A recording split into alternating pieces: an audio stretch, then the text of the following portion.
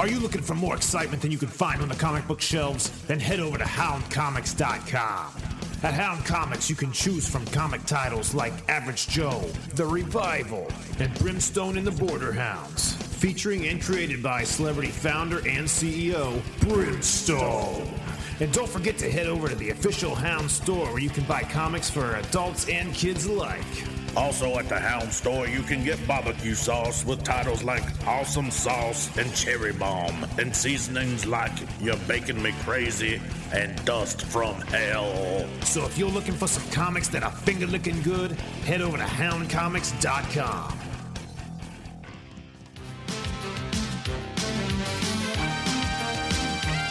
Whoa, dudes, Michelangelo here from the Teenage Mutant Ninja Turtles, the original one. Yeah, and you are listening to Canned Air Podcast.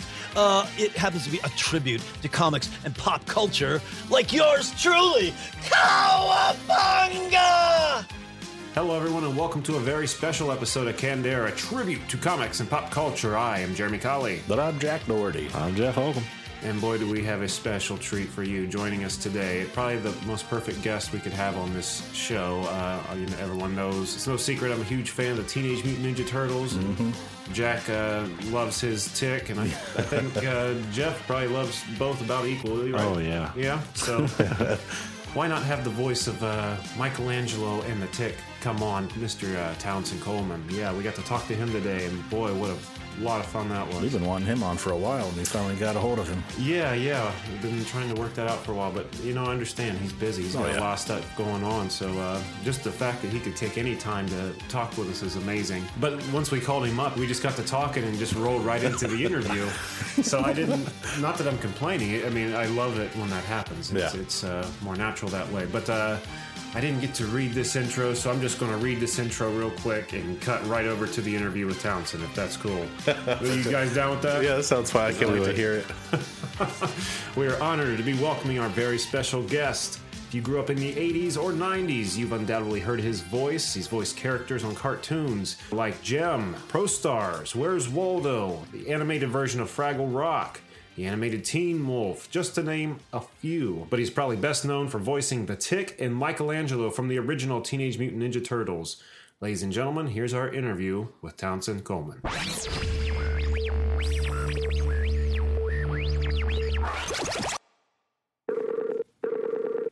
Hello? Townsend. What? Oh, man. You guys are always bugging me. Why? What? I'm so sorry, but we can't pass this opportunity to talk to you up. This is a dream come true. Well, I hope you're not sorely disappointed. Oh, I don't think we will be. I'm a huge Ninja Turtles fan. Jack's a huge Tick fan, so this is only natural. All right. Well, hey. Dad, it's so hot here. Is it really? Oh my gosh, you can't believe it. Yeah, it's over 100 already. Oh wow. It's well, I say already, it's noon here, but it was at 8 o'clock this morning. It was close to 90. Holy cow! See, this is our hot time of year. The August and September. Actually, September is pretty much the hottest month of the year here. Yeah, and as you know, here in Ohio, that's about the time it starts cooling down. Well, I know, and when I moved out here 31 years ago from Cleveland, it was like I moved in over Labor Day weekend of 1984, and we pulled in like the Monday or Tuesday after Labor Day, and it was 104 degrees. Wow! And I was like, "What in the world? Why?" The sun's broken here. And it stayed like that for, the month of September, when back in Ohio, it'd be getting all nice and cool and kids going back to school, and we'd see weather. Here you didn't see weather. Weird. Right. There's no change of the season. See, that's what I want out of life. I don't like the change of the seasons. I don't like the fall. I don't like the winter. It's just a hassle. I want the hot all year round. I'd like it. Are you being serious? I am being totally serious with you. Yeah. Oh, dude. Well, then either move out here or move to Phoenix, Arizona. Move to Scottsdale, and you got just heat all year round. Maybe there's a happy medium somewhere. No. Well, I've actually come to realize that there are seasons out here, since they're a lot more subtle. Right. Yeah. See, I would like summer weather during Christmas. That'd be awesome. You could open presents with the family and go out for a swim or something. Well, you got it here. I mean, to be in 72-degree weather on New Year's Day is pretty crazy. Wow, I can't imagine. The AC is always on, isn't it? Actually, not this time of year. Absolutely, yeah. But when things will start to cool down in October, then we can cut the AC off. There you go. And it's pretty nice most of the year, I got to say. It'd be hard to move away from SoCal. Yeah, I can't imagine wanting to come back to snow after all that. But it was still very exciting to find out you were a Cleveland native. Yeah, I love Cleveland, and Jack, you're from up around that area, right? Youngstown. Oh, hey, all right. You and Jim Cummings. Yeah. Oh, there we go. Were you a frequent visitor of like Put-in-Bay or the Hall of Fame or anything like that? Don't forget, I moved out here long before the Hall of Fame was in, and really? They didn't put that in until that was like the 90s or something like that, wasn't it? Is that right? Yeah. It hasn't been there for a long time. Oh, okay. Well, how about Put-in-Bay? Yeah, I went to Put-in-Bay. We used to, go out to Willoughby, out of Hudson, out east. Chagrin Falls, we used to go to all the time. I grew up in Cleveland Heights ever since I was 7 and then moved out here when I was 30. So, I mean, Cleveland really is my hometown. Sure. And went to high school there and then came out to Colorado for college. But, got married there, had 3 of my 4 kids there, and was on the radio there for 10 years. Mostly in Cleveland, from 75 until, I guess, late 74. Yeah, 75 until mid 84. Except for 78, and I spent 1978 in Akron at a radio station down there, WCUE. I did morning drive down there for a year, but never moved down there. I still lived in Cleveland. I just commuted down there every morning. No, it's not a too bad drive. Yeah, no, it wasn't bad. As I recall, it was about a 40-minute drive. Typically, but if it was bad weather, gosh, it could take me 2 hours. Yeah. So in the winter, I remember the winter of 78, it was pretty brutal, like in February and, ooh.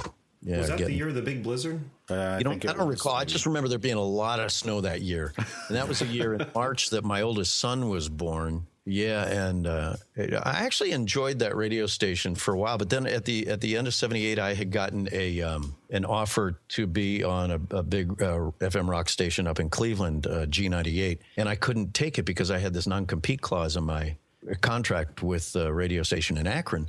And the only way I could get out of it is get myself fired. So I ended up just starting to show up late for work, on a regular basis. And they knew what I was doing, but they finally, couldn't put up with it any longer. And they said, fine, just go. And they fired me.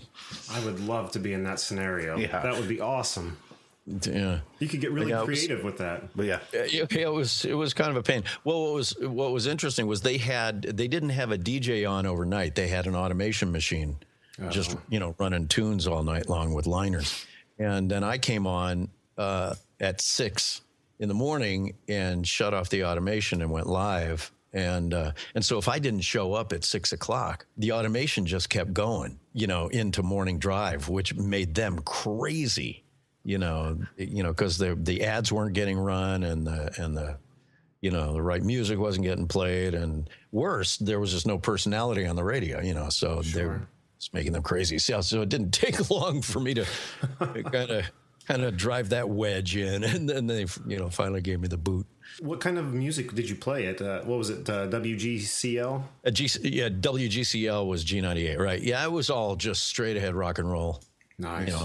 The top 40, the hits. Same in Akron, too. It was an AM top 40 station. And it was actually a lot of fun. I can imagine. Yeah. So did you provide any voiced characters on the radio stations? Yeah. Did you? Yeah, not so much on G98. G98 was, because I did middays there, and then also vacation fill-in for jocks, when they go on break. So I wasn't really so much they had a morning guy named Phil Gardner there back then, and I was a big fan of Phil's too. And Phil did a lot of characters. The characters were in the morning drive slot. Now, when I was in Akron and doing morning drive down there, yeah, I had the freedom to do that. I did a lot of characters down there. Man, that'd be really cool. Just the freedom to do whatever you want. Yeah, now, pretty much. Before you got into voice acting, you were wanting to be like a TV and film actor, right? Yes, in a manner of speaking, because I had been acting since I wanted ever since fourth grade when I went and saw a production of Peter Pan over in like South Euclid. I wanted to be an actor.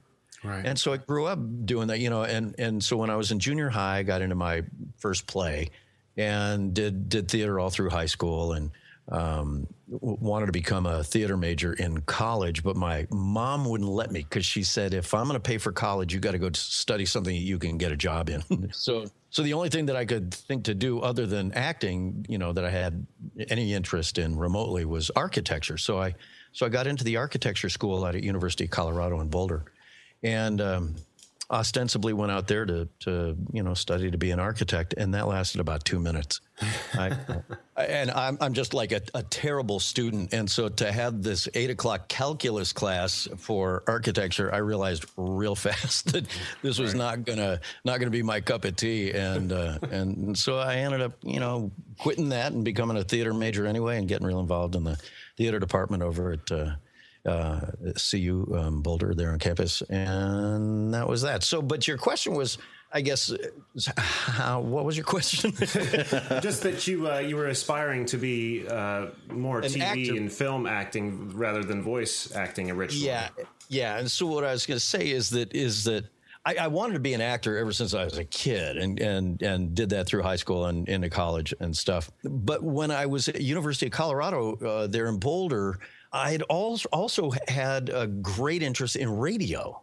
And my dad had been on the radio in Denver years earlier, and I always had this thing that I was always fascinated by voices and fascinated by voice acting. I didn't think of it as voice acting by them, but my dad used to be real into like old radio dramas and comedy albums, with Bill Cosby and Tom Lehrer and Stan Freberg and all that kind. So I grew up listening to this stuff. So I had a great appreciation for voices and what voices could do in terms of stirring the imagination.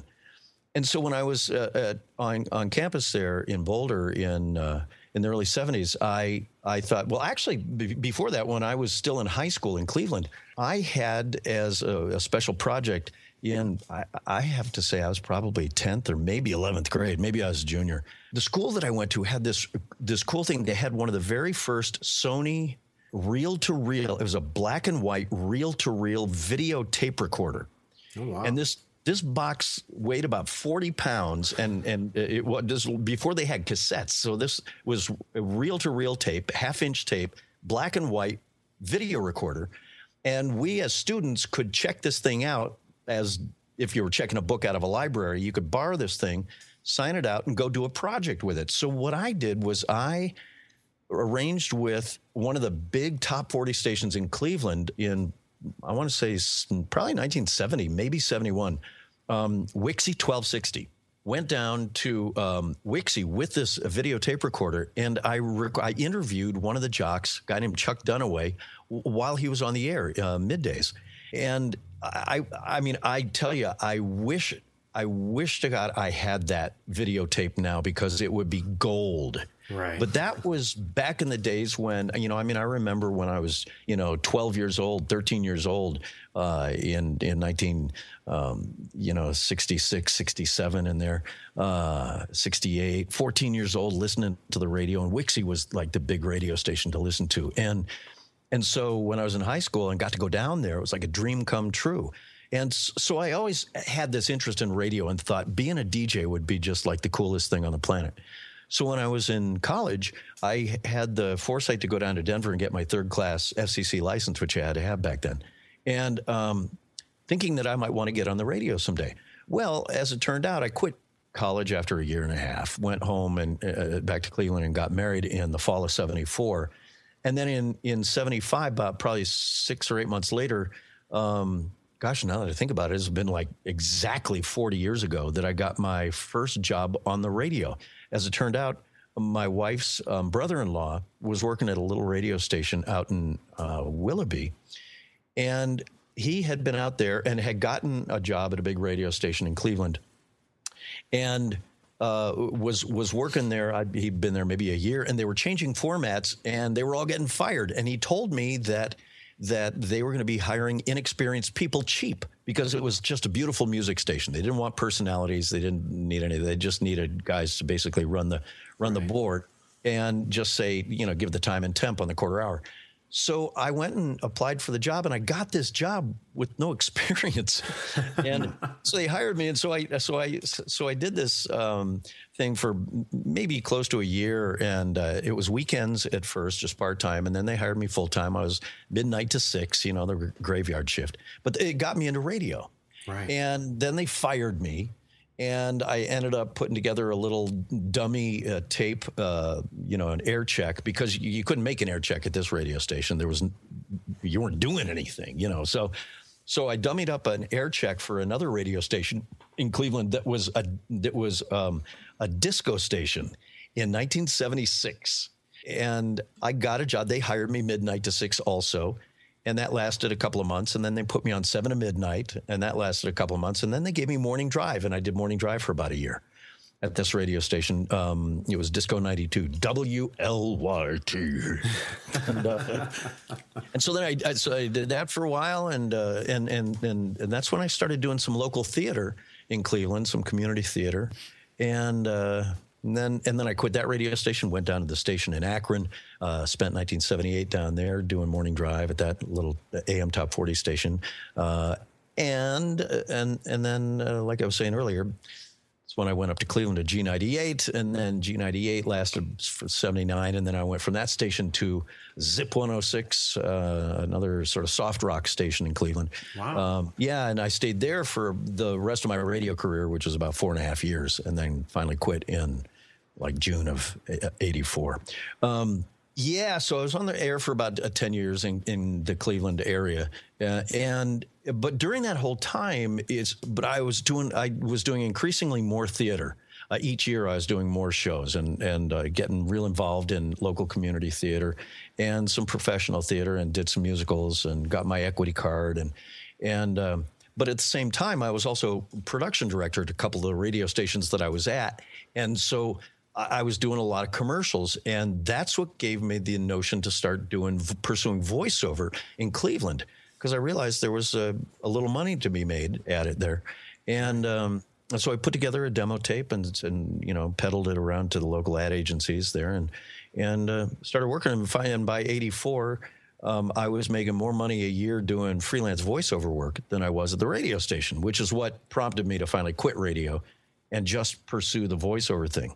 So by the time I turned 30 in May of 84, quit the radio station a couple of weeks later, planning on just staying in Cleveland, I got a call from my landlord saying that the house that we had been renting was being sold, and we had to be out by the end of September of 84. This was in like July of 84. And I thought, well, this is insane. I've got to be someplace. I can't wait till the end of September. I got to be settled someplace before school starts for my kids. Right. So I really had to hop on it. And that's when I thought, you know what? I just turned 30. I'm not in radio anymore. I've got nothing tying me here to Cleveland any longer. And coincidentally, at the same time, I also had a couple of friends who were encouraging me to move to LA, which is something that I had given some thought to, but not really seriously. Well, now that I didn't have anything tying me down in Cleveland, I thought, you know what? If ever I'm going to give it a shot, now is the time to go. So I talked to my wife about it. She said she was all for it, and she, said, "Yeah, let's look at it." And so I came out here right after the Olympics in '84, just to look around, see if I could find a little place to live. I found a place to rent, and here in Glendale. And 2 weeks later, literally 2 weeks later, we were pulling in right after Labor Day of '84. That's insane. I can't believe you got that all together in 2 months. It took me like 6 months to get my mentality around, Well, again, like I said, if I hadn't gotten that call from the landlord saying the house is being sold, and I didn't have to make a physical move and quickly, I don't know that I ever would have moved out here. Because wow. I was happy enough in Cleveland. I didn't want to do radio anymore, but, the voiceover stuff was going well. And, my wife's family was all from there. And even though I didn't have any family left in Cleveland at that point, I still I still consider Cleveland home, you know. Sure. And so I wasn't really itching to move that badly, but because I had to make a physical move anyway, I thought, boy, if I don't do this now, I know I'm going to look back on this moment in time and regret it if I don't at least take a shot at it. So when you get that mindset, it's like sort of the fight or flight instinct, you know, it's like do or die now. It's like, you got to move now. You can't like sit around and think about it and wait for something to happen. It's just like you just go and hope that, you know, you're making some good steps and, right. You know, and it turns out okay. And I got really lucky and it turned out okay. That's incredible. So a landlord's decision, had he not made that decision, we would have a funny sounding Michelangelo antic. That's right. That's exactly right. Yeah. It certainly wouldn't have been me, you know, it would have been somebody else doing a fine job, I'm sure, but it just would have been different. Well, I'm kind of glad he kicked you out of your house. And I'm sure you probably are too. Hey, you and me both, you know, because sometimes, we're faced with situations where we can cut out on our own and we've got the sort of the emotional, mental fortitude to be able to strike out on our, you know, the guts to just go and do it. And sometimes we don't. Sometimes it takes, you know, an external force to kick you out of the nest. And in that case, at that moment, that's kind of sort of what it took. And I'm thankful for it because, like I said, had that not happened, who knows what would have happened? You know, you never know. But sure. But I just know that I wasn't dying to get out of Cleveland. You know, I was, you know, satisfied enough where I was doing what I was doing that, you know, I could have stayed. Right. So, you know, but because we had to pack the whole house up and, you know, try and find a place to live anyway, I thought, why not go now? So exactly. Seize the moment. Yeah. So once you got out to California, then like how soon before you got I think your first gig was Inspector Gadget, Corporal Cape Man, is that correct? Yeah, well, for my first animation gig, it wasn't my first gig, but because you got to understand that I didn't come out here to voice act. You know, I happen to do a lot of voiceover in Cleveland, but it was all commercial. And I was doing on camera industrials as well. I was doing theater. I was doing radio. You know, I had done some, you know, like I was saying earlier, I'd done radio just as sort of a straight jock and some as a morning guy doing characters, you know, I wasn't one of these kids who grew up, you know, reading a ton of comic books, watching a ton of cartoons, you know, dying to get out to Hollywood to be a cartoon voice actor. That just was not my mentality. It wasn't in my thinking. You know, I did want to be an actor. And I had actually, in 1979, after I quit WGCL, I actually made a stab at moving to New York. And it was sort of ill-advised. And I had my two older kids were very young at the time. And I was staying with my aunt in Connecticut and just going into the city during the day, doing auditions and interviews and stuff. And it wasn't the right timing and it wasn't gelling. And so I pursued that. I can't say I even pursued it. I just, you know, dipped my toe in the water for really just a couple of weeks and then ended up going back to Cleveland and getting back on the radio at that last station that I was at. So I had been wanting to make a break for one of the coasts, and I had thought that it would be New York because I really did sort of want to pursue the acting thing, and I kept thinking, well, that means Broadway, you know. Right. And if I do want to pursue an on-camera thing, well, then that would probably be California, that'd be LA.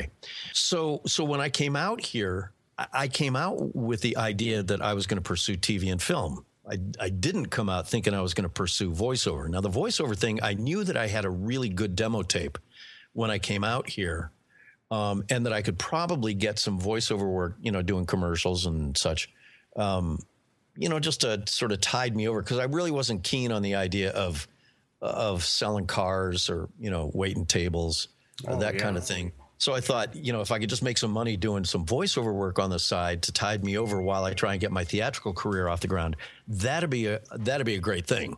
You know, so that's how I was sort of positioning the voiceover thing in my mind. And then I thought, well, and I can also, you know, pursue on-camera commercials because I was doing a lot of that back in Cleveland as well. And I thought, you know, and I'll also pursue some theater. I mean, I came out here thinking, you know, I'll try it all. But doing cartoon voices was not on my radar. Right. Strangely enough. And so when I came out here, like I said, I pulled in, just a couple of days after Labor Day of '84. And, within a week or two, I basically only knew two people out here, three people, but only one who had any connections with agents that could get me in to see agents.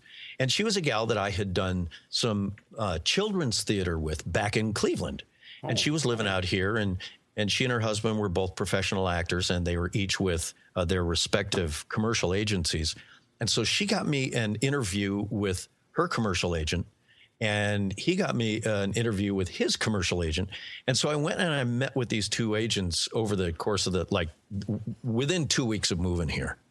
And the first one that I went to see, they looked at my picture and resume and my composite and said, yeah, we'd be interested in handling it.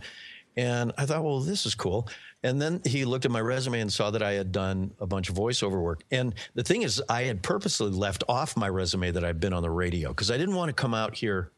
I had made a commitment to not ever get back on the radio again because I thought if I go for trying to get a radio job out here, if I'm lucky enough to get a radio job out here, I'll probably get comfortable doing that and then never get off the radio. Right. And if that happens, I don't know what will inspire me then to quit radio again to go then really pursue the acting thing. So I thought better just not to get on the radio again. And that way then I'm going to have to really force myself to put all my energies and focus into acting. So that was one reason. The other reason was because I recognized also that there's this real stigma of, at least in casting people's minds, of radio people. They see them as announcers and they see them as disc jockeys. And I thought, well, if I'm on the radio and they know that I'm a DJ and I'm a known local quantity, then if I go out if I can get auditions, the only auditions I'm ever going to get are going to be for DJs and announcers and TV hosts and that kind of thing. And I thought that's not what I want. Right. So I didn't want to limit myself right off the bat by doing that. So I felt the best way to avoid that was just not to get on the radio at all. So I took it off my resume. I didn't even put it on my resume that I'd been on the radio, but that I'd done a lot of voiceover work. So this on-camera agent at this agency that I was meeting with, he said, I see that you've done voiceover work. Do you have a tape? And I said, yeah. He said, well, our agent's not here right now, but why don't you leave it with me and I'll make sure he listens to it when he gets back. And I said, great. So I did, and that was that. And I left, and I was on my way home. By the time I got home from that meeting, the voice agent had come back from lunch or wherever, had listened to the tape, liked what he heard, and had called and left a message on my answering machine. In essence, saying, I listened to your tape. I loved it. Whatever you do, don't sign with anybody until you come back and talk to me and come back and we can meet and talk. And I'm like, wow, okay, cool. So I called him back and ended up going back the next day, meeting with him, and ended up signing with them. And so he ended up becoming my voice agent. He's my voice agent to this day. Oh, wow. Now there was a break of a couple of years in there when he actually went on to start the commercial department with another. His name's Jeff Danis, and there was a guy named Bob Colvin at the time who was had his own agency, and so Jeff and Bob went to start the commercial department and voiceover department at ICM, a huge agency here in town, and that was back in the late fall, right at the very end of '84. And so I ended up staying with the little agency that Jeff had been with, that I had signed with, for 4 years, because they were getting me a lot of on-camera commercial work and a lot of voiceover work. And other ones that actually ended up getting me the audition for Inspector Gadget 6 months later. Oh, so, wow. yeah, but then I ended up going over to ICM in '88, and I've been with Jeff ever since. So, yeah, so how do you calculate these things? How do you explain that, you're able to, get your first agent, within a couple of weeks of moving here, and, he ends up remaining your agent to this day. And, you sort of, it's hard to look back on this and I go, well, I don't necessarily believe in coincidences, but there are a lot of things that sort of lined up serendipitously that are difficult to explain. Right. And, it's like all the biggest things that have happened to me in my career have all come out of these sort of seemingly at the time insignificant circumstances that ended up being hugely serendipitous and significant. So all that to say, I mean, obviously, you tell me to shut up if you want. Oh, no, we're hanging on your every word here. Quit yammering here. But so it was 6 months later then that I got this audition for Inspector Gadget. So I didn't come out here to do cartoons.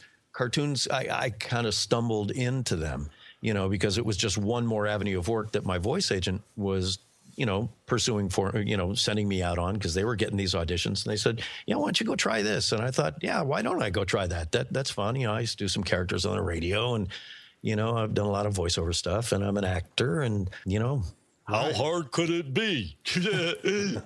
Well, little did I realize, let me tell you, ignorance really was bliss for me, because had I known the caliber of the talent and the guys and the women who populate this business, specifically animation, back then, I think I probably would have chickened out. I probably would have been too scared to even go try. I would have said, well, that's not me. I can't do that. They're the ones who do all that stuff. And, I would have talked myself out of it. Right. And, but I didn't know. And so to me, it sounded like it was fun. It sounded like a lark. And it was, just another opportunity to go, put yourself out there and have fun. And in the right situation, I can be very competitive. In other situations, I can sort of, curl up and die and shoot myself in the foot.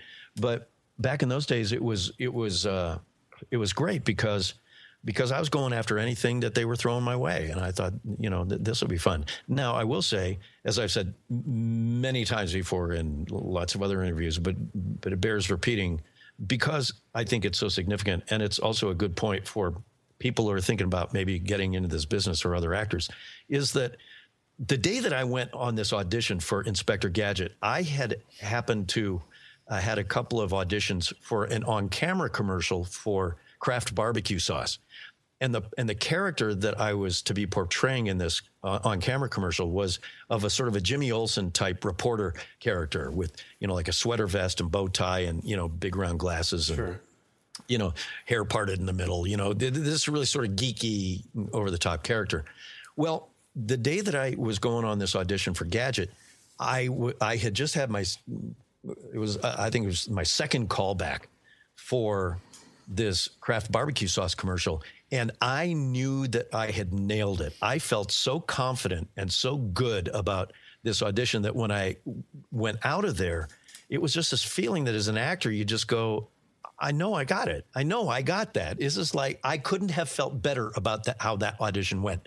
And when you have that feeling, as with anything else in life, you feel carefree and you're flying higher than a kite. And so I left that audition, had to go straight from there over to this audition for Inspector Gadget. Well, by the time I got over to Deke and met Marcia Goodman, the gal who was casting and directing, voice directing Gadget, I just wasn't thinking about it. It was like just another fun thing to do, right. And so she was delightful, and she showed me a picture of the character, and I looked at it, and immediately I thought, I know what that guy sounds like. And I read a little description of him and the sample lines, and she says, so let me hear what you got. What do you think? And so I just did the first thing that, came to my mind, and she laughed. And as an actor, of course, that's always a good sign. And, exactly. and so it's like, it's like a pat on the back. So you want to keep going. And so, well, they like that, now I got the freedom to sort of, loosen up and try more. And so together, the two of us, we talked about it and played with it, and she made some suggestions, and I listened to her suggestions and tried some other things. And that was that. It was sort of very, very simple and delightful process that day. And I left there feeling very good about that audition. And a couple of days later, got the call from my agent that I'd gotten the part. I thought, wow, how fun is this? Who'd have thunk? 6 months earlier, I was just moving here from Cleveland, Ohio. A year, not even a year, or 9 months earlier, I was on the radio in Cleveland, dying to get off the radio and quit and do something else. And, now here I am living in LA, booking jobs, and now I'm going to be on a cartoon series. Well, about 10 days earlier, I had done my first little part in a movie with Tommy Lee Jones. It was just a 2-night shoot. I was playing the part of a waiter. I only had like 2 lines. I was terrible in it, but it was a great experience. And I actually got the scene that I had was actually with Tommy Lee Jones. So that was 10 days earlier. That was Black Moon Rising, correct? Black Moon Rising, yeah. So that had to have been really surreal going out there and, one of your first on-screen gigs being there with Tommy Lee Jones. Yeah, no kidding. And then, a week later, I get this on camera, so I ended up booking that on camera commercial for Kraft barbecue sauce and Inspector Gadget. So within 10 days, I booked these 3 gigs, my first little part in a movie, my first on-camera national network TV commercial, and my first cartoon series. And that's incredible.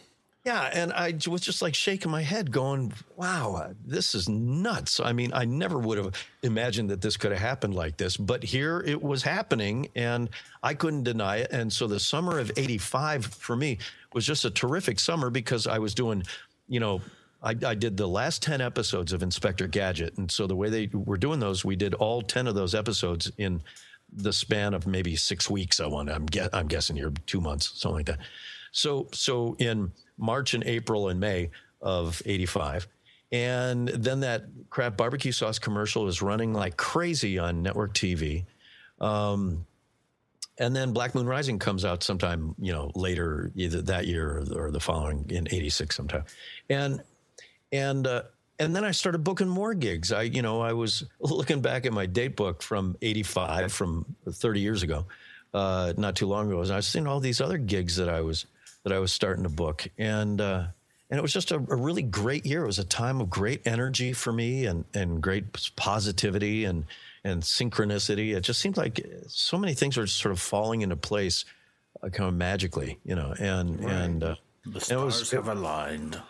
Yeah, it was really wonderful, And so I was, very, very excited about all that stuff. So that's how the cartoon thing ended up coming around, But right.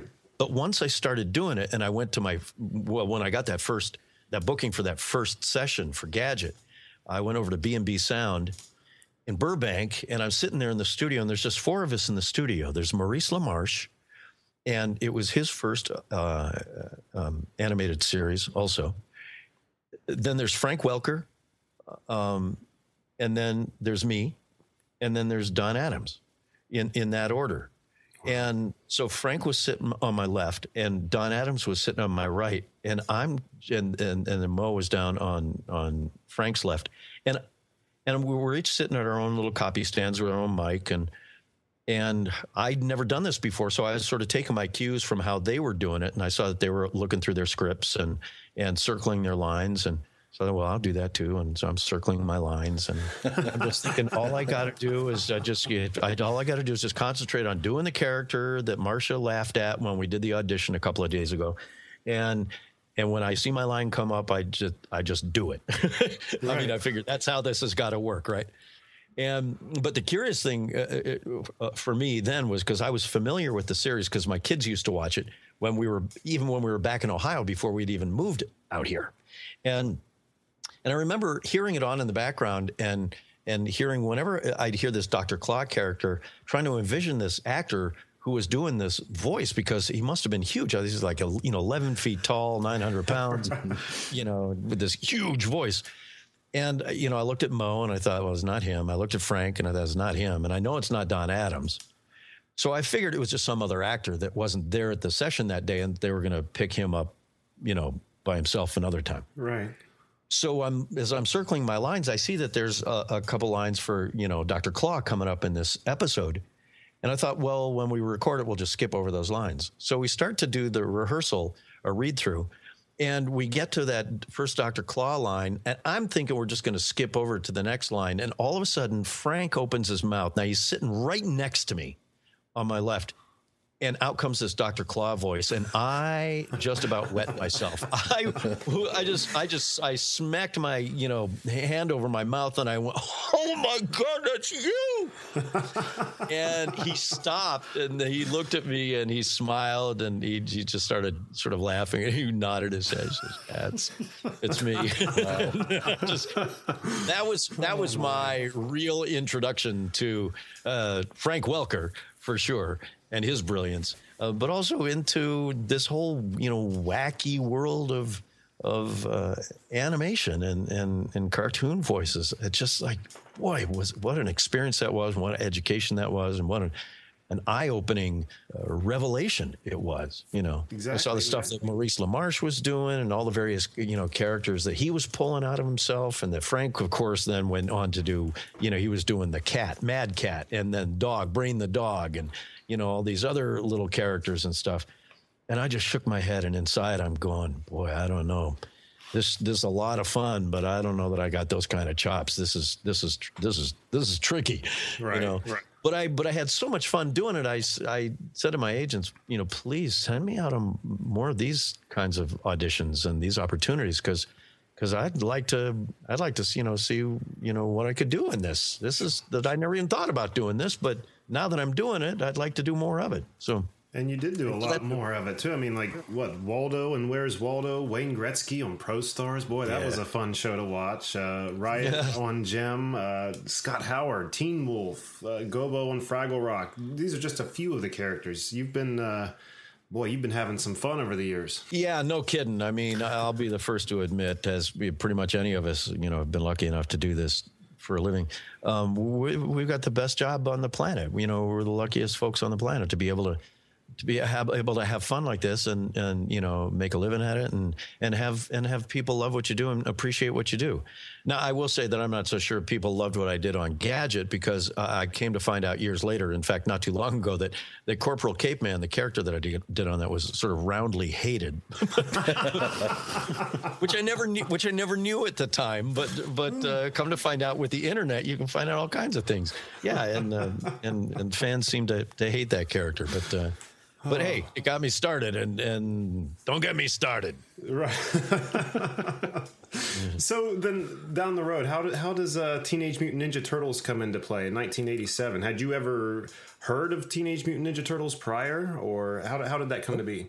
Nope. Yeah, no, never heard of it. I was doing Fraggle Rock at the time. Now, it was the animated version for NBC that we were doing, because Fraggle Rock had already been on the air as the live action Muppet version. Right. But Margaret Lesh, who was working for Henson at the time, and went on years later to develop Fox Kids and the Hub and I want to say the animation department at Marvel, just a real industry powerhouse.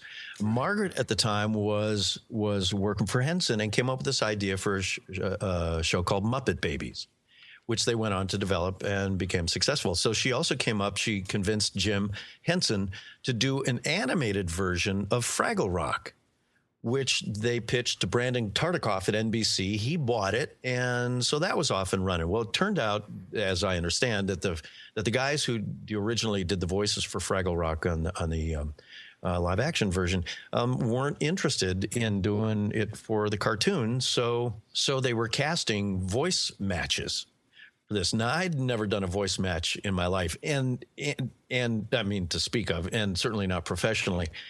And was not, and still am not, an impressionist, not a particularly good mimicker. I'm not an improv actor, like so many of these guys who populate this industry now and who are so good at that. But I got called for an audition for it, and I thought, well, you know what? Don't chicken out, just go for it. And so I picked a couple of the characters that I thought I could kind of get close to, and I listened to them because they gave us voice references on cassette. And so I took a whack at Gobo. I took a whack at a couple of the characters, but I ended up getting cast as Gobo. and which I was thrilled about, but I was also terrified by, because I thought, what if I can't keep this? Because it's one thing to be able to mimic a character. It's another thing altogether to act that character. Oh, yeah. Not only keep the voice going, but be able to act it and keep the voice going, and all make it very organic and natural. So I thought, well, I could kind of mimic the character, just like I thought I used to be able to mimic Kermit the Frog until I auditioned for Muppet Babies, and that was an unmitigated disaster. But so I ended up getting it, and it worked out okay. This back, when we had, the Sony Walkman, and I had my voice references from the original on cassette in my little earbuds, and I would listen to those over and over and over during the sessions. We had a couple little catchphrase lines that would lock me into the voice, and so that's how I learned to do that. So I was working on Fraggle Rock at the time, and we had some great folks on that show. Of course, Robbie Paulson was on that. He was Boober, and Bob Bergen was Wembley, and Mona Marshall was Moki, and Barbara Goodson was Red. Pat Pinney was doing, who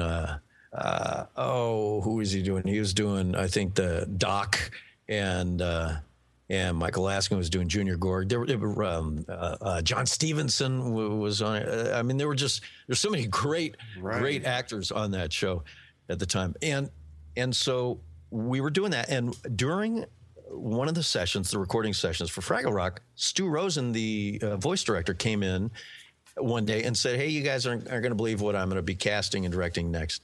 And he opens his briefcase and pulls out a copy of a Teenage Mutant Ninja Turtles comic book. We all looked at that, and I laughed, and I thought, what? Because this is back in the days of, My Little Pony and Strawberry Shortcake and Rainbow Bright and those sorts of things. It's not Teenage Mutant Ninja Turtles. And so, I kind of, snickered and thought, well, I can't imagine this thing being successful, but who knows, crazier things have happened. And he said, yeah, I'll bring you guys in. We'll audition, have fun with this and stuff. Well, he did bring us in, and Rob and I ended up, getting parts on it. And it was, there was nothing, big or huge or special about the audition for that, except for the fact that I think they brought in, pretty much everybody in town for it. Oh, wow. And I remember reading, I think all of us read for all the Turtles. And, you read for as many parts as you, felt you were, you could do, and then they'd whittle it down and call you back for whatever they thought you'd be right for. And I ended up booking it with Rob and Barry and Cam, and as the Four Turtles. And I remember going into that first session again over at B&B Sound in Burbank, which is sort of the big animation studio back in those days. And they knew that Rob was going to be Raphael, and they knew that Barry was going to be Donatello, but they hadn't decided whether Cam or I were going to be Michelangelo and Leonardo, respectively. So they were just going to make up their minds at that session. Now, what we were there to record was just this 5-episode miniseries that was essentially the pilot that was going to air over the course of 5 days. And then from that, they were hoping to sell the show and get it picked up. And so we were there to record our first episode, and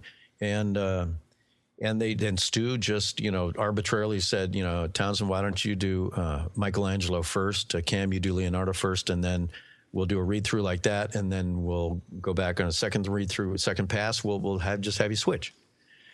And we said, great. Okay. So that was that. So it was just, again, sort of dumb luck, kind of the luck of the draw that Stu had me do Michelangelo first. Because at the end of that first read through, that first pass, when we went in to go do the second pass, I said, do you want us to switch? And he was very distracted with other things that they were, concentrating on regarding the recording of the episode. He said, no, just leave it the way it is right now. We'll worry about it later. As if we were going to consider switching parts again later at another time, maybe in the next episode or something. I don't know. But the point is that for that second read through, he just had me stay as Michelangelo and had Cam stay as Leonardo. And that's the way it ended up staying for, 10 seasons. Wow. So, I mean, I could just as easily have ended up being Leonardo and Cam, be Michelangelo. If Stu that very first day at B&B had said, Cam, why don't you take Michelangelo first? Tony, you do Leonardo, and then we'll switch after the first pass. And we would have said fine. And then at the end of the first pass, they would have said, no, just leave it the way it is. Cam, you stay Michelangelo, and Tony, you can stay Leonardo. We'll worry about it later. And then I would end up being Leonardo for 10 years. Thank God you were Michelangelo, though. Yeah. I mean, you're the perfect Mikey. Well, thanks, dude. Which is not to say that, had Cam not been Michelangelo, that he wouldn't have been a perfect Michelangelo, because you never would have known. Well, this is true. Any other way. You know what I'm saying? Right. So it's like, you look back and you go, well, what would have happened if? Well, you don't know. It's like me saying, well, what would have happened if, that my landlord hadn't called and sold the house? Would I have never moved to California? No way of knowing. It didn't happen that way. So, but I appreciate you saying that. It certainly was a fun character to play for all those years. So did you have a voice already lined up for what you were going to do for Leonardo? And if so, do you remember that voice at all?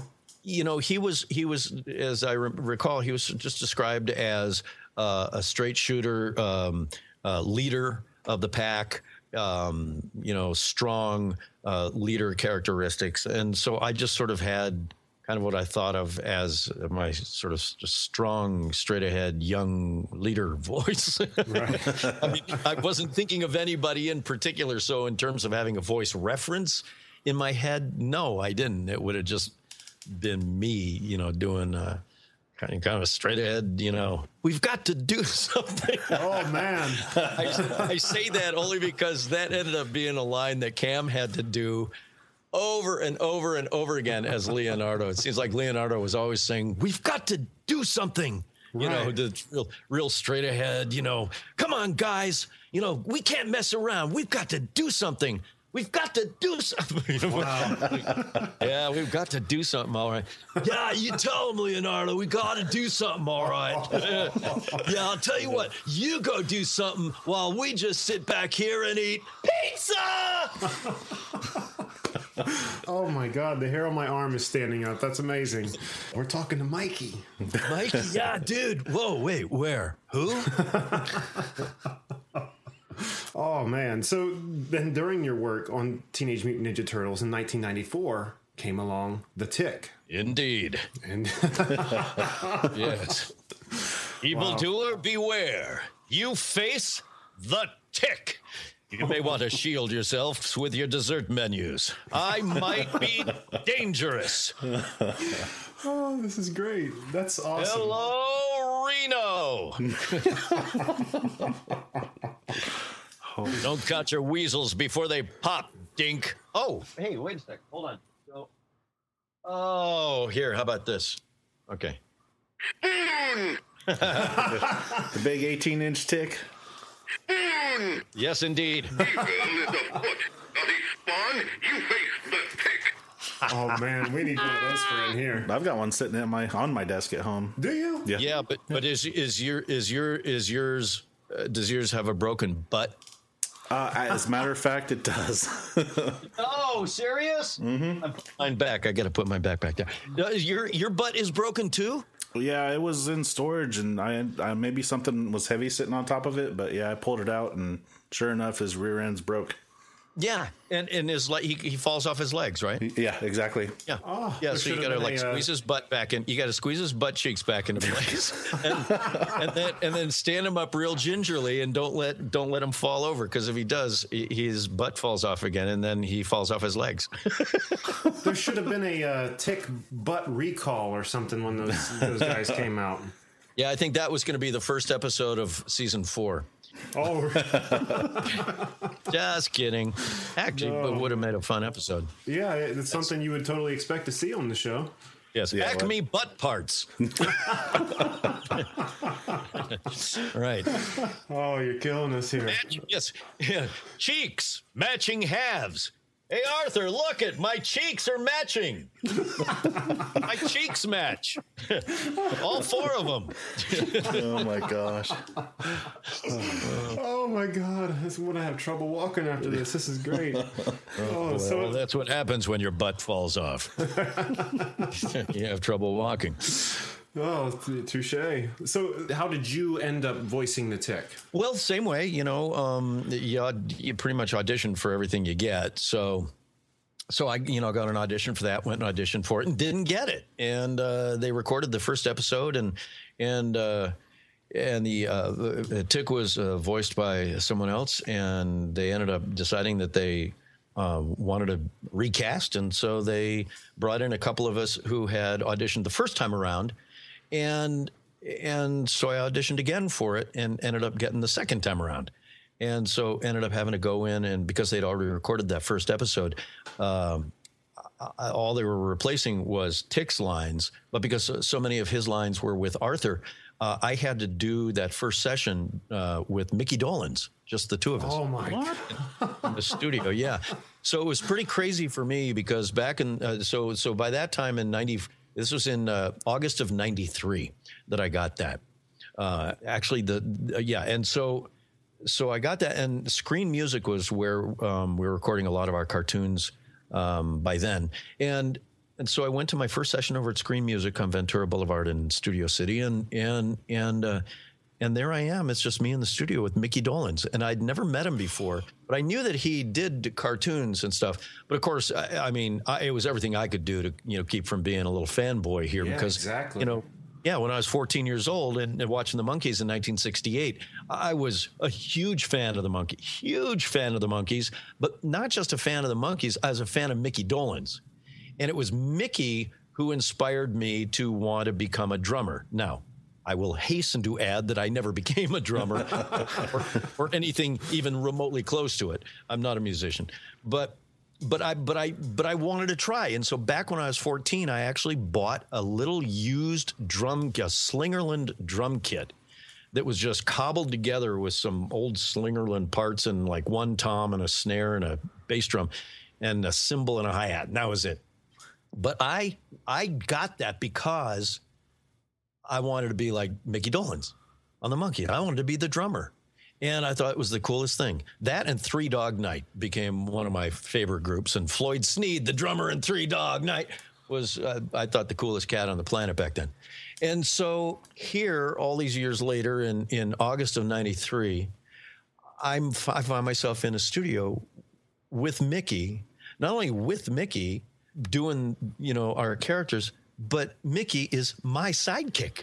How surreal. I mean, talk about surreal. Oh, my gosh. I mean, my head was just spinning. And internally, I'm this 14-year-old kid. Externally, I'm doing everything I can to keep it together and just go, Arthur's your sidekick. Arthur's your sidekick.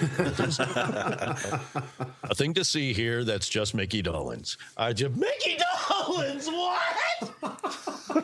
Yeah, it was pretty crazy.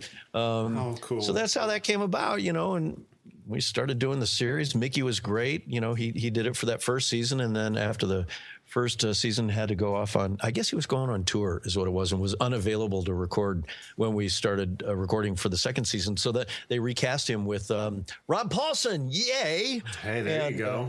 It does make sense why Arthur seemed to change a little bit.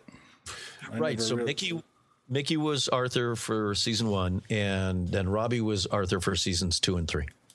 So you and Rob probably keep in pretty close contact. Seems like your paths keep crossing throughout these projects. Yeah, well, especially nowadays. We sort of didn't see each other for a good chunk of time. I'd say maybe close to a decade. We'd run into each other every so often, maybe at auditions and stuff, but rarely would see each other. After the Tick ended, because along around 2000, I sort of stopped doing animation. Now I ended up doing, I would do guest stuff occasionally when, Ginny McSwain or Andrea Romano or somebody would have me in to, be a part of a project like, the Batman videos and stuff like that. But oh yeah.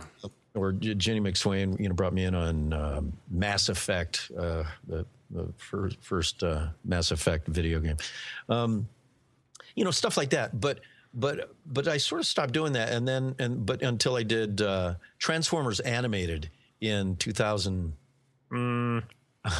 I'm guessing some like 2007 or so, 2007, 2008, right. 2009, somewhere in there, and and did that for a couple of seasons. But basically wasn't doing animation anymore. All my work had sort of funneled down to being a network promo, and but that's a whole another thing. But so I hadn't seen Robbie for a while since we'd stopped doing Turtles in 90. I want to say we stopped recording those in probably 96 or 97. And wow, yeah, it would have been that late, 97. Yeah, and so and so then I kind of didn't see him for the longest time. But then last year, they got the four of us original voices together to start going out to these Comic-Con conventions, and we've done a bunch of those in the last year and a half, and it's just been great, hanging with these guys again. They're some of the, my favorite people on the planet, and it's always a blast getting together and doing these, conventions. So yes, so I have been seeing him a lot more recently, and Rob's had us on his podcast and his Talking Tunes podcast. Oh, that's a great show. Yeah, it sure is. So yeah, so I've seen Rob a lot more in the last couple of years than I had in the prior decade. But I used to see Rob all the time because it seems like Rob is like the one other voice actor that I've done more, that I've shared more cartoons with, that I've shared more animation with than any other single voice actor. For some reason, it seems like we were always sort of getting paired up on cartoons from early on. I think, sure. And it's funny because I actually met Cam before either of us did any animation. No kidding. Yeah, we met. We both did an episode of Super Password, and we met working on Super Password as contestants on Super Password. Really? Yeah, and that was in, I want to say, I'd have to look back in my appointment book, but I think that was like 30 years ago. I think that was like late 85. No, it was earlier in 85. Yeah, it was in like April of 85 or so. So it was 30 years ago that we met, long before we ever auditioned for Ninja Turtles. So that's where I met Cam. But Rob and I, it seemed like we were doing episodes of cartoons over at Hanna-Barbera. We'd run into each other on episodes of like the Snorks or the Littles or the Snorks, Transformers, G1. I'm trying to think some others. So we did a show called Saber Rider and the Star Sheriffs. Oh my gosh! I remember. Yeah. I don't remember it. I'm seeing pictures. I remember it, but that's about all. One. Yeah, we did that, and then we were on Fraggle Rock together, and then Ninja Turtles together, and My Little Pony, and it's like all these shows, sort of kind of one after another. We did a show called Wildfire together over at Hanna-Barbera. So all these shows, and then of course he went on to do Animaniacs and Pinky and the Brain and classics. No kidding. And then trying to think, he wasn't on Waldo or Pro Stars. Oh, we did a show called, that was what it was. That's like the same season that we did Waldo, that I did Waldo and Pro Stars. We also did a show called Space Cats. And the Three Space Cats, this is a show developed by Paul Fusco, who was Alf, did the voice of Alf and also the puppeteer on Alf. He created Alf. He created this cartoon show called Space Cats, and there were three Space Cats. There was Tom, Scratch, and Sniff. Tom was the leader, and he was sort of a wise ass, and that was Rob. and then Scratch and Sniff were me and Pat Fraley. I was Scratch, and Pat was Sniff, and so the three of us were working on that, and that was in like 90. I want to say like 92 or so. 91, 92, 93, right in there somewhere. Okay. Yeah. And then he was cast as Arthur on the Tick, and it's, you know, it's oodles of shows that we've done together. The universe wants you two to work together, it would seem. Well, I certainly wouldn't mind. He's the best to work with. Yeah, he's well, like I said, his podcast is great, and I mean, his voice also, on top of yours, is part of our childhood. I'd love to have him on the show sometime too. Yeah. Hey, we could get you on here at the same time. It could be another thing you guys did together. There you go. So you had mentioned a little bit earlier, though, you had done some advertising and promo work too. I mean, you've done promo spots for like Judge Judy, ABC Family, The Hub, intros, or I think it's intros for Live with Kelly and Michael. You were even the 7-Up spot back in the day. Yeah, well, back in the day, I used to do a lot of commercial voiceover, a lot of on-camera commercials too. But then I sort of stopped doing that around late '80s, around '89 or '90, and then concentrate on just voiceovers. And 7-Up spot, it came along. It was one of those crazy things, you know. Again, those you know, unexplainable, serendipitous things where I was the announcer on the Kellogg's Frosted Flakes commercials back in those days. And I was doing a Frosted Flakes session with a producer who was in from Leo Burnett in Chicago, who was in town doing the sessions. And after one of our sessions, he says to me, "Townsend, are you familiar with the character, that little red dot, the 7-Up dot? We call him Spot, Cool Spot." And I said, "Yeah, I've seen him." He says, "Well, the guy who does the voice of that and kind of created that campaign, that character, was our creative director at the agency. He's leaving the agency, going to a competing agency, and we can't use him anymore. And so we've got to recast this thing. And frankly, I don't feel like going through a big casting process. And I know you do a lot of animation, and you know, could probably do this in your sleep. Would you mind just laying down a little sample for me that I could take back to the agency and play for them?" I said, "Would I mind? Of course not. You know, I mean, yeah, what do you need?" Yeah. So we talked about it, and, you know, they're just looking for just some little, you know, wild gibberish stuff, you know, you know, that kind of stuff. So I did just that, you know, and, you know, did 30 seconds of that for him and took it back to the agency. And a couple of days later, I get a booking from my agent. They said, "Did you audition for a 7-Up thing?" And I said, "Oh, yeah." And I told them what had happened a couple of days earlier. They said, "Well, they want to use you." And I'm like, "Wow, cool. Okay, great." So I go do that session, and lasted, you know, maybe an hour long. And all they were looking to do was just build a library of that kind of gibberish, you know, in that character, in all kinds of different attitudes, scenarios. You know, he's falling out of a tree, he's climbing up a hill, he's escaping being hit by a boulder, he's, you know, he's running for his life, he's laughing hysterically, he's being tickled, you know, all that kind of stuff. And so we did that, and they ended up making like 6 or 7 national TV spots out of that, from that library, for like the next 7 years. Oh, yeah.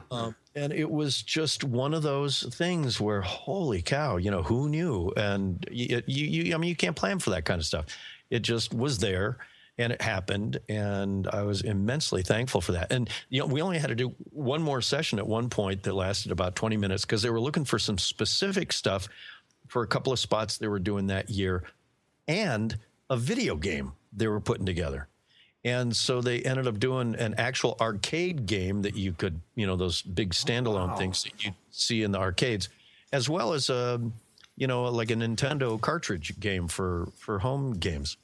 They made a cool spot game out of that. That's incredible! Like an actual stand-up arcade machine for a soda mascot. That's nearly positive. I mean, if you Google it, I'm sure you could probably find pictures of it. It is a pretty cool gig. No pun intended, because they called him Cool Spot. You know, and he wore the sunglasses and, you know, ran around and doing all kinds of mischief. But yeah, so there was that for sure. And, you know, so I used to do a lot of commercials and had a lot of great accounts over the years, and that, you know, being one of them. But then in 93, as a matter of fact, the same month, August of 93, the same month that I got The Tick, auditioned for The Tick again and got that, and did our first episode of that. I also got this fluke audition for for NBC. Now, NBC was looking for, they were starting this campaign called Must See TV. And they were looking for this guy that they had in mind to do this very particular style, this very specific style. And it was a guy who wouldn't typically do network TV promos, much less, commercials and stuff. I mean, he was a TV director himself, creative director, and he was a voiceover guy and had sort of created this sound himself. And so they were looking for him, and I just happened to be standing in my agent's office the day that he got a call for him, and I just heard him saying, because we had been talking, and then his phone rang, and he's on the phone with this guy from NBC, and he's saying, no, trust me, he'll never do it. He'll never do network TV promo. No, he just has no interest in that stuff. No, but I happen to have a guy here who does a similar style. Can I put him on the phone with you? And I'm thinking, what? And so Jeff hands me the phone and says, just do your thing. And so the guy gets on the phone with me from NBC, and he explains what he's looking for. And I go, oh, okay, sure. So he gives me a sample line to read. I do it for him over the phone. He goes, in that style. And he says, wow, that sounds great. Can you come over here and try it on a promo? And I said, sure.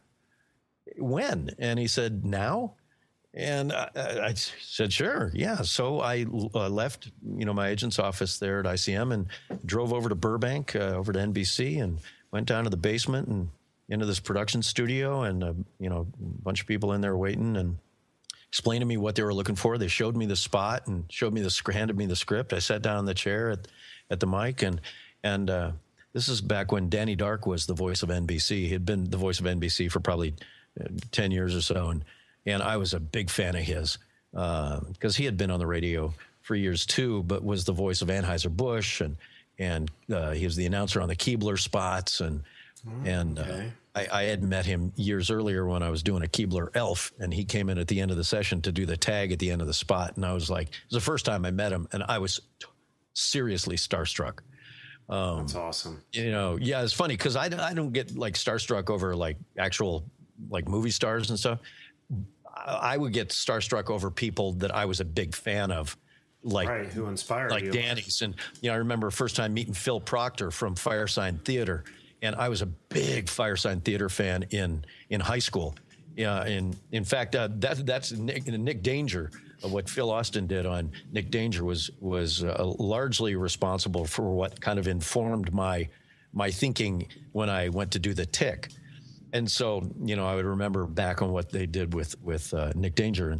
And so I remember meeting Phil Proctor for the first time when I came out here, and we worked on a radio spot together, and I was like shaking. It was like, oh my gosh, I can't believe I'm actually working with one of the guys from Firesign Theater. Right. So here the day I met Danny Dark, when he came in at the end of that Keebler session, I was like, oh my gosh, it's Danny Dark. He's the voice of NBC, and he's Keebler, and he's Anheuser-Busch, and he's Chevrolet, and he's that voice. You can't mistake that voice. It's like iconic. And so when I went to NBC that day, to sit down in that chair, which I took to be Danny's chair, and sit at that mic, which I took to be Danny's mic, and put on those headphones, which I took to be Danny's headphones, was, again, one of those surreal career moments for me. Right. And they hand me the script, and I sort of saw how this worked, and they had a little TV monitor set up in front of me, and I watched the commercial, and I listened to it, and I followed along the script, and I thought, okay, I can do this. And what was so cool about it, it was like a combination of going back to being on the radio and animation. It was like this sort of weird amalgamation, amalgam of amalgam. That was a weird amalgam of the two, and I amalgamated them together, and yeah. So, but it was this weird sort of combo of animation and radio that felt very comfortable to me and very doable, and so. When we went to record the first pass, I did it in this style that they thought they were looking for, and they decided that it was maybe a little too dry, a little too sardonic, and they needed something slightly more up and a little more energetic. And so we played with it, for 10 or 15 minutes, and they ended up getting something they liked. That was that. I left. They ended up putting that spot on the air that night. Oh my and God. It was, wow, it was the first. It ended up being the first must-see TV promo ever, and it ended up being the promo that launched the John Larroquette show in the fall of '93. So there I was, having just only an hour or two earlier, been in just in my agent's office, having no idea that this call was going to come, or that it was going to go down the way it went down, or that I would end up going over to Burbank that afternoon and doing this, what I thought was an audition that ended up going on the air that night, that ended up becoming a 16-year run for me as the comedy promo voice of NBC. Wow, that is so crazy. that ended up becoming easily my biggest gig ever, longest running, and sort of most high profile and nerve wracking and I don't know why I'm going blank here, but it's just, you would think that I talk for a living or something, but it just, it became one of the most meaningful gigs that I ever had. And for a lot of reasons, and one of the reasons is because my parents met in the early 50s, in like 1951 or 2, working at NBC together at 30 Rock in New York. So it was, so when they got married in 53, I was born in May of 54 in Manhattan. And a year later, my dad, who had wanted to be a network announcer for NBC, if you can believe it, and it didn't work out for him, moved us from New York to Denver in 1955, where he got a job on the radio. And that was his first job on the radio in Denver. And he ended up not staying on the radio for long. I mean, I think he was a DJ for all of 2 years and then got out of it. But isn't that a weird thing? I mean, kind of how that was. Very, yeah. I mean, all these different coincidences and stories you've been telling us, everything seems to come full circle with you. That's awesome. Yeah, exactly. So that's how I ended up over at NBC. And 3 months after that, that first spot that I did in August of '93, Halloween weekend of '93, they were going into the November sweeps, the rating period that lasts 5 weeks for the month of November plus. And they had been doing these just sort of generic 10-second promos for The Tonight Show for Jay Leno. And Jay was getting pretty roundly contained by Letterman that first year that he was on the air. And they felt like they needed to up their promotion of him. So they were switching to this thing where what they were calling hot topicals, where they were going to do a 20-second promo, but they were actually going to pull bits from the show that was being taped for later that night. And they were going to pull bits as it was being taped, make a promo from those bits, so that when you saw the promo on the air, what you were seeing were pieces of what was actually going to air later that night. And so it was very topical. And so they were changing over to this new way of doing it.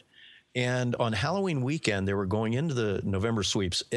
They called me at home. A guy called me at home on Friday from NBC, and he says, Townsend, and he explained this whole process, and they'd very much like to use you for the voice of this. However, you'd have to commit to being here at 7 o'clock every night, 5 nights a week for 5 weeks. And you can't be late because of the way it's being done, because as soon as you record it, they mix it. It goes straight on the satellite back to New York so that they can turn it around and get it on the East Coast network feed by like 10:30 at night. Wow. No pressure. Yeah. So for half a second, I'm thinking, ooh, that sounds kind of like a real job. It's kind of restrictive. It's, I can't go on vacation. I can't be late. It's right at dinner time, and I don't know. And then I'm thinking to myself, dude, what are you, an idiot?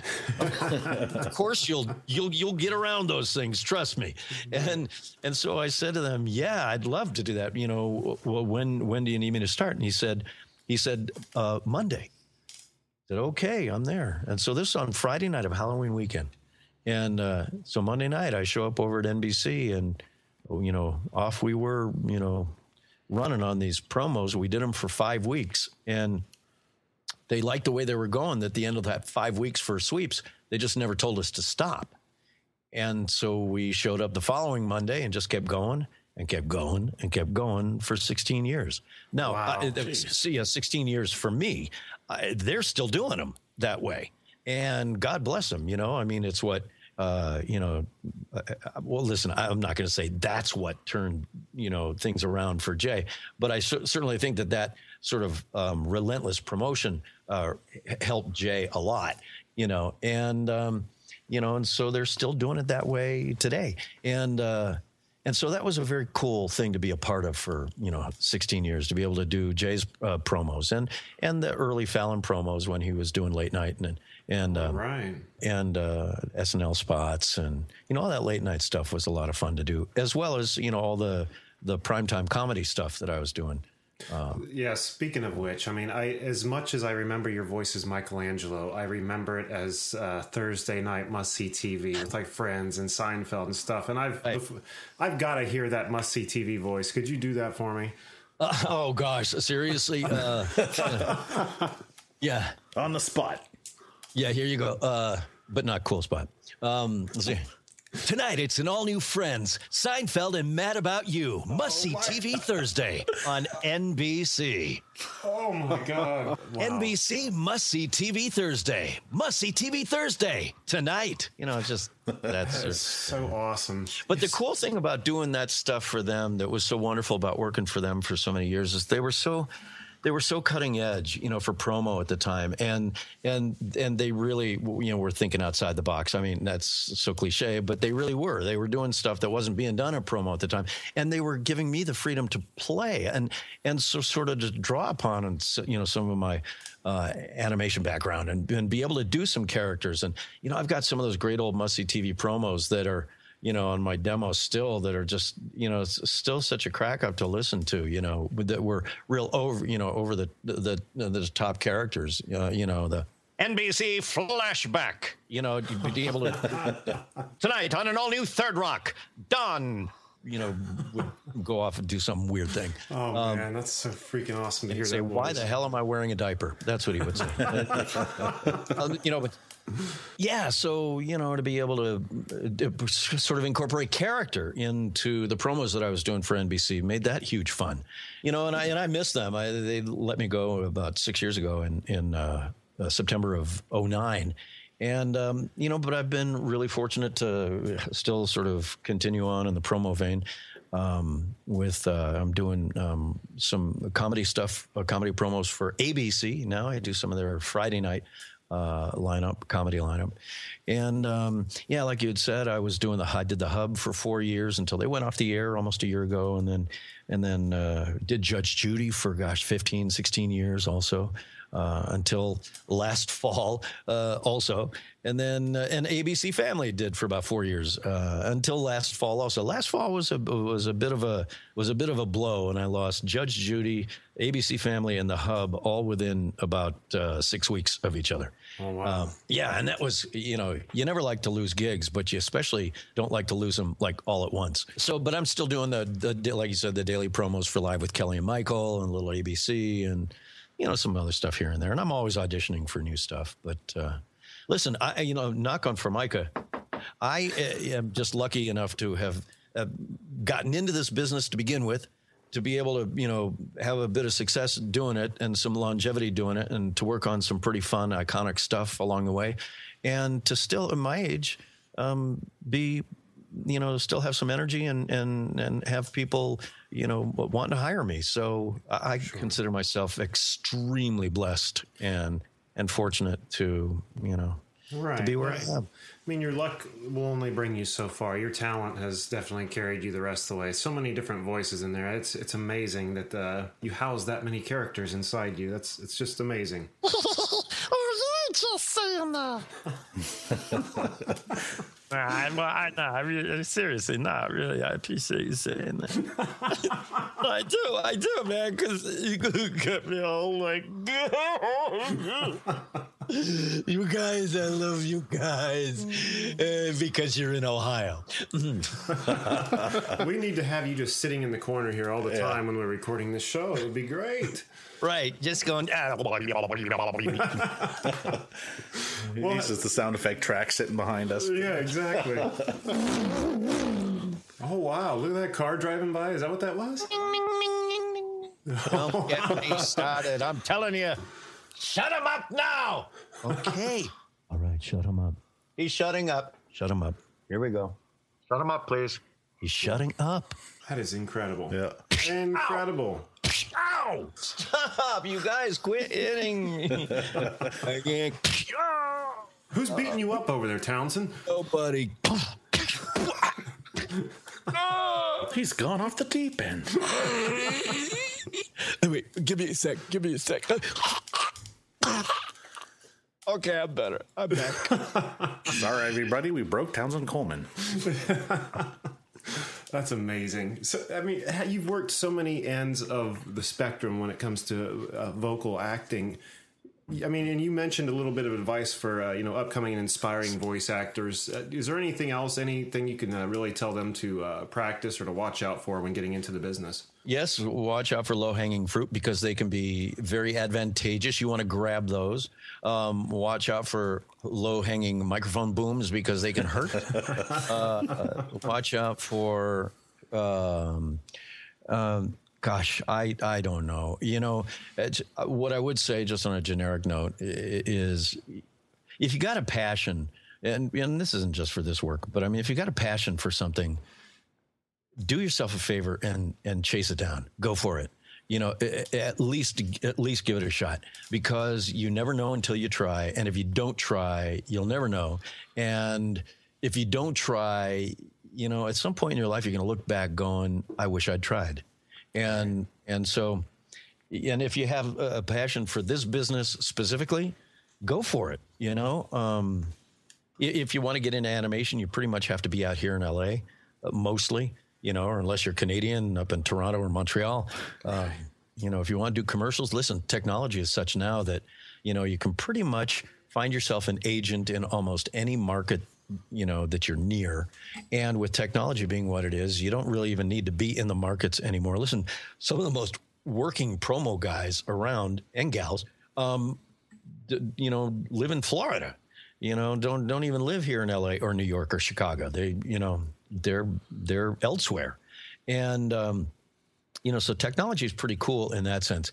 It's also pretty much a pain in the butt in that it's terrible, not a pain in the butt, but it can be terribly isolating. All my work I do out of my house, just as I'm talking to you guys right now. Wow. We just hook up via ISDN and even better now via Source Connect now. So you don't even need ISDN. I can, at least this frees me up. It cuts the cord enough so that I could go visit, my son and his family in Denver, or my daughters and their families in Portland, and visit them and work while I'm there, which is not something I could do easily until now. So there's that, if you're just looking to get into voiceover, there are all kinds of voiceover workshops. There are all kinds of voiceover workout groups. There are all kinds of voiceover websites, forums, advice columns, schools, online learning, you name it, websites for getting work, primarily non-union stuff. But a lot of it out there. And, listen, there's a huge market because, especially with the internet, I was going to say with all the channels on TV and cable, and all the various shows and cable shows, they're all doing promotion of some sort, all of them. Everything is being promoted somehow, some way, somewhere.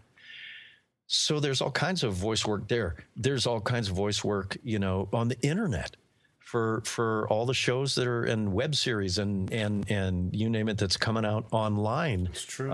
Some of it exclusively online. That's not even hitting TV anymore. When you've got shows coming out on Amazon Prime that are series you're going to watch as if you were watching a TV series, but you're watching it on your computer or on your Apple TV. You can watch it on your TV, but it's just not broadcast. It's internet. This is the way everything's going now anyway. So it'd be very curious to see, what happens to the broadcast networks in 10 years and 15 years and 20 years. Yeah, absolutely. And terrestrial TV, just as kind of what's going on with terrestrial radio. It's very different world right now. Yeah. And changing by the minute.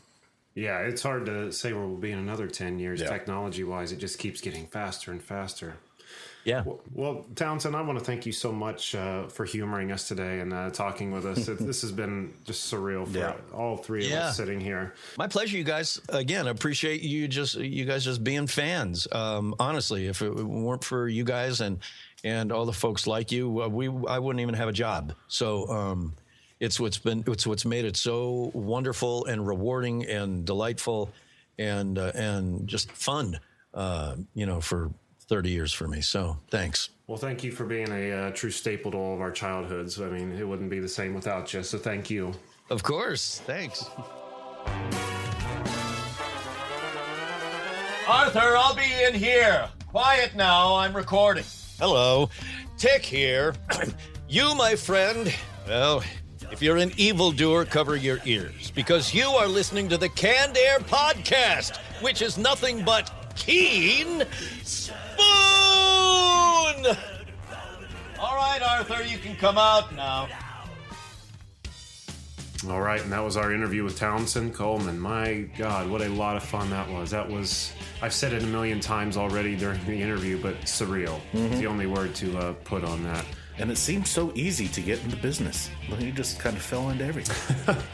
All because of a one turn. Yeah. Because of his landlord, landlord. I had that same kind of thing happen to me, but, well, maybe that's why I'm on a podcast. Without the following success. Yeah. I got evicted once. Now I talk on the radio and don't get paid. Hang in there, Jack. Yeah. Our day's coming. Our day's definitely coming, right? Well, you can find Townsend Coleman on Facebook and also on the Internet Movie Database, IMDb for short, as we all know it nowadays. There's just a whole long list of everything he's done. I mean, what we mentioned in today's episode, just the tip of the iceberg. He's done so much more stuff, and he was actually Silvermane in the old Spider-Man cartoon. If you guys knew that or not. Yeah. We had to re-record that part, okay? I mispronounced it, but hey, you know who I'm talking about. That was a great show.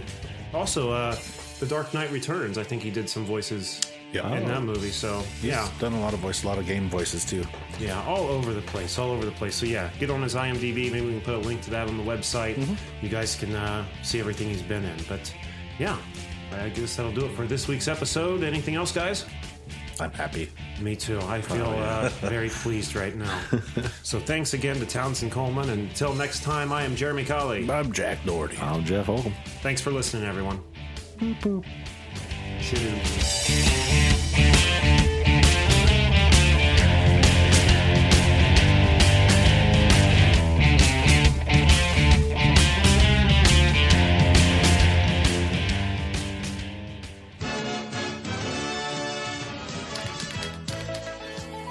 Hey, Joey, why don't you come over here and spray paint your name on the wall?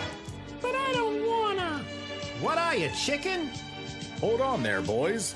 Wow, it's Flint! Instead of writing your name, write cannedairpodcast.com and help spread the word. Well, that's a great idea. Now we know. And knowing is half the battle. G.I. Joe!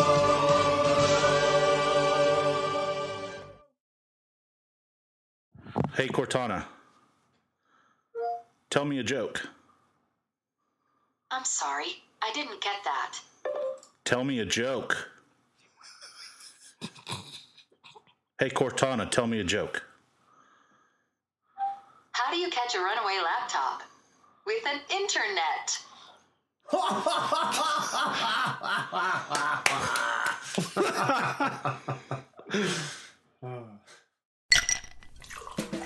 Hi, this is comedian and writer, and let's be honest, I do a lot of things. This is Dean Archipotis, the host of Whiskey Business, the podcast not so much about whiskey as it is one with whiskey. Yes, we drink and talk about whiskey, but we do so much more with so many interesting people. For example, we talk to comedians like Greg Warren. You know, I don't want to brag, but let's just say I can walk into a Red Lobster and get whatever. I think the pause right there is probably more important than the word. Amazing athletes like boxing champion Buster Douglas. When a fighter's down and he's looking for his mouthpiece instead of trying to get up. That's when I knew it was over. Yeah, right? And yes, Bigfoot chasers. Do you believe in Bigfoot? And if so, does he really eat beef jerky? The Bigfoot thing is people have seen these, and I've seen a lot of compelling evidence about it. It's Whiskey Business with Dino Tripodis. Join us for what we call a good conversation with a good pour.